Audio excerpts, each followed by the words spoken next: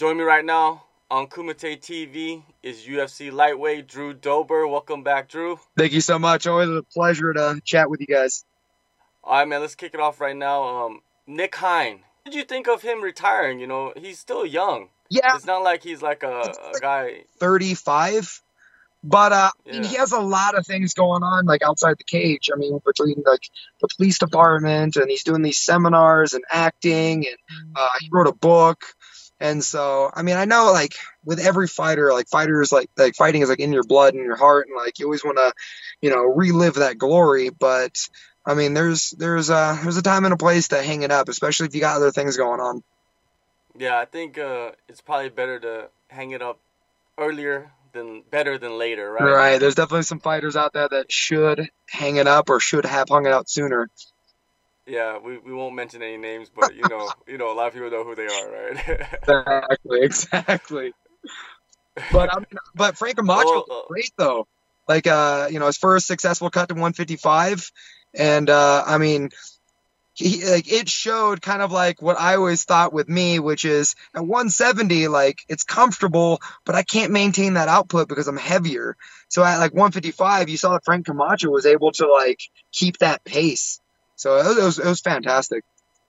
yeah, maybe we might see you guys run it back at 55, right? It will be a lot of fun, and we'll definitely get a fight on the night again. Yeah, for sure. Let's go back to your last fight, Beneil Dariush, last March in Wichita, Kansas. Not the result you wanted, but you looked phenomenal early on, man. I thought you looked great. Take me through that night and what positives you can take from the performance that you had. Yeah, I mean, I think it's pretty night and day. That first round was picture perfect, and the second round was not the greatest. But the first round, I showed what I truly believe, and that's like I can stand and trade with anyone in the division. And Beneil, like he really his stand up is not bad at all. And I remember watching him. He did well against Barbosa. He did well against Evan Dunham. Like he's really good. And so I just showed what I'm capable of in the first round. And in the second round, I mean, he doubled down on the takedown, and towards the end of the round, I just made some critical game plan errors. And at that level or at this level, you can't make those mistakes. And he's a veteran, so he saw the opportunity. I made the mistake. He took advantage of the mistake, and that submission was pretty slick. Yeah, it was slick. And he is a master on the ground. So you can't be too hard on yourself about that. Yeah, Like you said, it's a matter of mistakes, and sometimes you make the wrong move, and it's over in a millisecond. yeah. In the post fight interview, Dariush, he said that he heard your arm pop like 4 or 5 times. Man, how was your arm? How were you physically after that fight?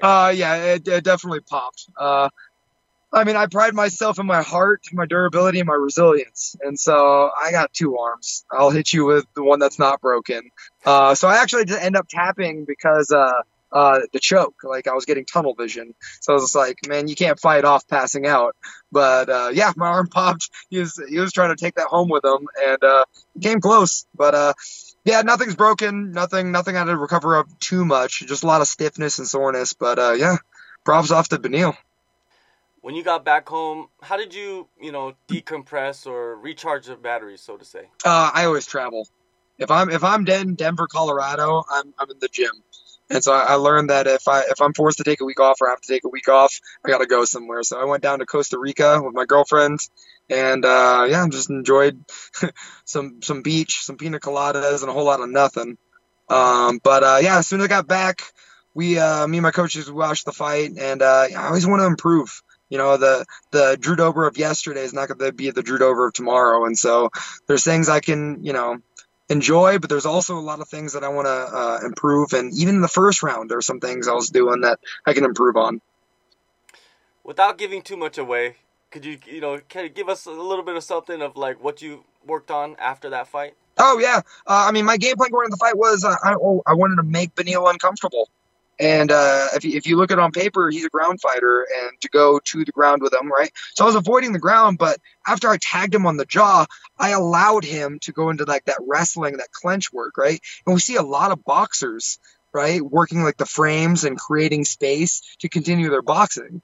And I just felt like with my Muay Thai background, the things that we're doing, I just started falling into tendencies that didn't complement what I was trying to do in my game plan.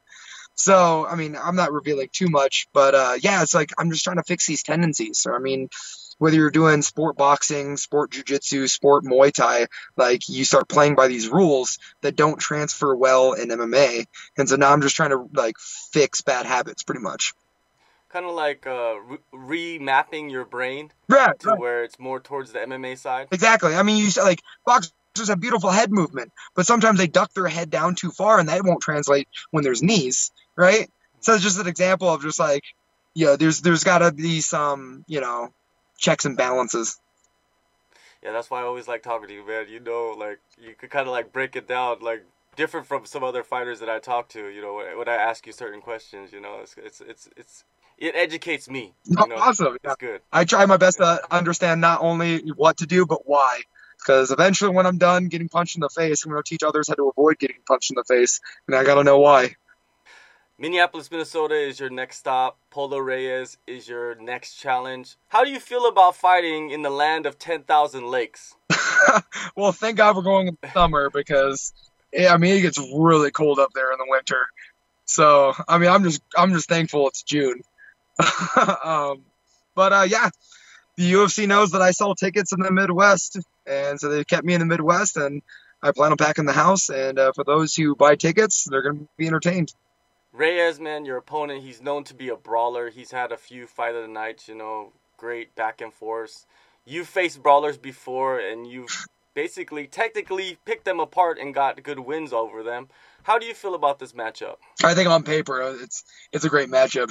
Sean Shelby did a hell of a job, getting two guys to stand and trade when we're going to touch each other's chin and make it super entertaining for the fans. But yeah, I mean, I think Polo Reyes is a good brawler, but like a strategical brawler. Like he knows when and when not to, and like he's gonna make the fight super exciting. So it's my job to go in not as a different fighter, but as an improved fighter. So I can stand and trade too, but I'm gonna be a little bit more technical or a little bit more strategical about my brawling. Do you, when you're preparing for this fight, do you see it as you don't have to really worry about the takedowns in this one? Is that your mindset here, or are you always looking to wrestle? I mean, I'm always looking to beat Khabib. I mean, no offense to Khabib, but like I'm looking not to just beat my next opponent. I'm looking to beat every opponent, in the future. And so I'm not getting away from wrestling. I'm not getting away from the jujitsu. I mean, I'm still rolling with black belts, even though I know that Polo Reyes may not just go for arm bars or whatnot. But yeah, so for this fight, I'm comfortable with the whole stand up department, but I mean, I'm gonna fight someone else, and they're gonna be might be doing something else, or I might have a last minute opponent change. So again, I worry less about my opponent in my next fight and more about what I'm doing. How can I improve? And at the end of the day, I want to be an Olympic wrestler, a black belt in jiu-jitsu, and a world-class striker, right? At the end of the day, I want to be the best at everything. In your preparations for this fight, is there anything that you have added new? I know it hasn't been too long, but since I've talked to you, but is there anything new? Yeah, there's a ton of things new. Just we watched the last fight in the jiu-jitsu department. I made some mistakes in the wrestling department. I made some mistakes, and even the striking department, like there was things I could have improved on. And so we just went right back to the drawing board and was like, all right, these are the things I do well, and MMA is we do three sports in one. We do striking, wrestling, and jiu-jitsu. So I'm taking at pretty much what I'm already good at and trying to like add and improve, right? Who's out there right now? Who are you working with? Training partners or coaches out there in Colorado? So my main coaches, I got Elliot Marshall, black belt in jiu-jitsu. I got Dave Zabriskie, who was a national champion at Iowa State. And then my striking coach is Oscar Martinez, and he teaches me how to strike. And then as far as like teammates go, I mean, my buddy is Neil Magny. I trained with Austin Hubbard before his last fight. Actually, majority of my rounds have actually been with Justin Gaethje. So Gaethje and I have been knocking each other's heads off for a while. So basically the same cast and crew that you normally work with Pretty. from since your last fight, right? For your last, I don't know how many fights. Yeah, yeah, same crew. I mean, with Team Elevation, we have like the core group of guys. But we have some guys bouncing in and out. We have an open gym policy, so if anyone's in Denver, Colorado, come check out Team Elevation. It's more than welcome to come join us. Yeah, I think I talked to a few guys that are coming up. You know, a couple guys from the Contender Series that they said that, you know, the Denver area is just like, you know, anywhere you go there, they'll let you in there and, you know, spar or train, and everybody's very open. And it seems like you guys have a great community, man, because these guys are up and coming guys. They're not even known names, but they can go anywhere and train.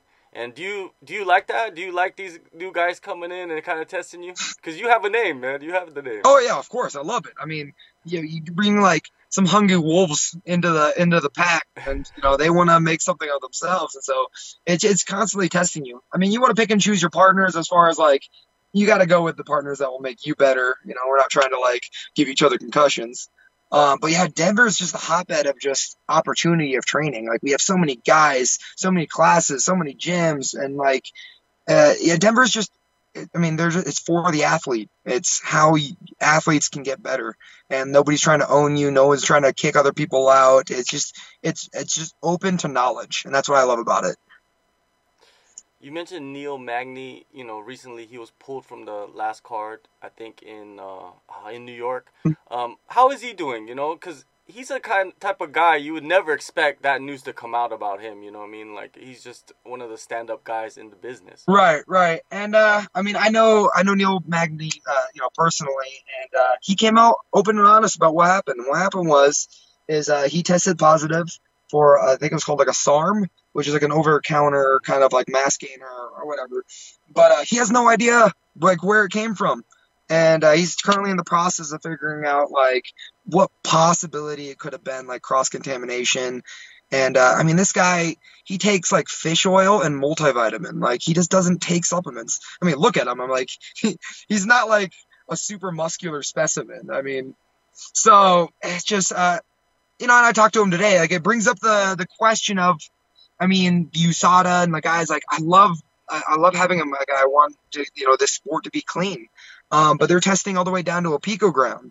And so at that level, like cross contamination could be in your shampoo or in your like dishwashing soap. It's like they're testing so minute that like any mistake can make you test positive.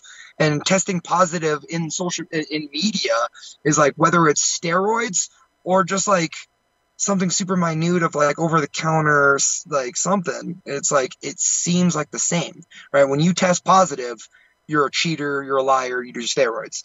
But like I've had like a past opponent who tested positive for like an anti-anxiety for like a drug that was prescribed to him, and he got in trouble for it. And now the people are like, oh, he's a cheater. I'm like, well, the knowledge is in the details. Yeah, in a world where people and fans only read the headlines and it just says USADA blah blah blah tested positive, that's all that people read, and they're just attack that, you know. And it's very bad for the fighters. Say their reputation is on the line right there, you know, when those headlines come out.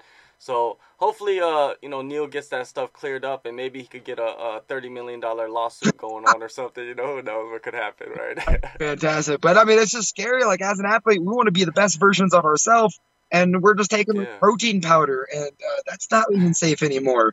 So it's just like we just can't. I mean, we just eat food, and that's it. Like, you know, it's just crazy. Like after Neil's shenanigans, I just had to throw away everything that I had supplement wise.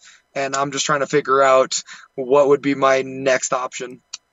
Now, I want to go to something more positive. Drew Dober, Topps cards. You know, were you a guy that had baseball cards growing up? Did you collect these things? How cool is it to have those cards? Dude, it's fantastic. I mean, to be honest, like I collected more Pokemon cards than actual baseball cards. But either way, like it's pretty awesome to be in like a little pack that like these kids are buying and stuff like that. So yeah, it's just tremendous. You know, first I'm on a card. Now I want to be in the video game. Like let's see how far this can go. Make little action figures of Drew Dober. I already have the body of a Lego man, anyways. Hey, they're putting you in the game. They told you, or you're already in the game? No, I'm looking forward to eventually being in the game. Yeah, I don't play the game, so I don't know who's actually on the game or not. But yeah, I think being on the video game is probably like the coolest thing you could ever happen to a fighter. That would be super cool. I mean, it'd be fantastic. It'd be like a dream come true. Like, I'm a huge gamer anyway, so like I get to play myself. Yeah. One last thing before I let you go, you know, music and sports, they go hand in hand. You know, like what's on your playlist? You know, like when you're riding around in the car, like what are you listening to nowadays? Oh man. So to be completely honest, I listen to like pop or R&B music or like old school funk music. Like I relate martial arts and fighting like as close as I can to dancing. Like I love doing this and we're gonna have a fun time doing it. And so I play music to like put a smile on my face and get a beat going. Who are the artists? Like who are the funk artists or the R&B artists? Oh man, like most of the time I jog to like Chris Brown and Usher. I walk out to Montel Jordan all the time. So make 90s R&B music. I'm trying to think. Earth, Wind, and Fire, like Let's Groove Tonight. Michael Jackson a lot. So, yeah, I just try to have fun whatever I'm doing. All right, well, we could expect you on June 29th to walk out to some 90s R&B music, UFC on ESPN3, Minneapolis, Minnesota. Thank you, Drew, for your time. You know, it's always good talking to you, and good luck in your future. Thank you so much.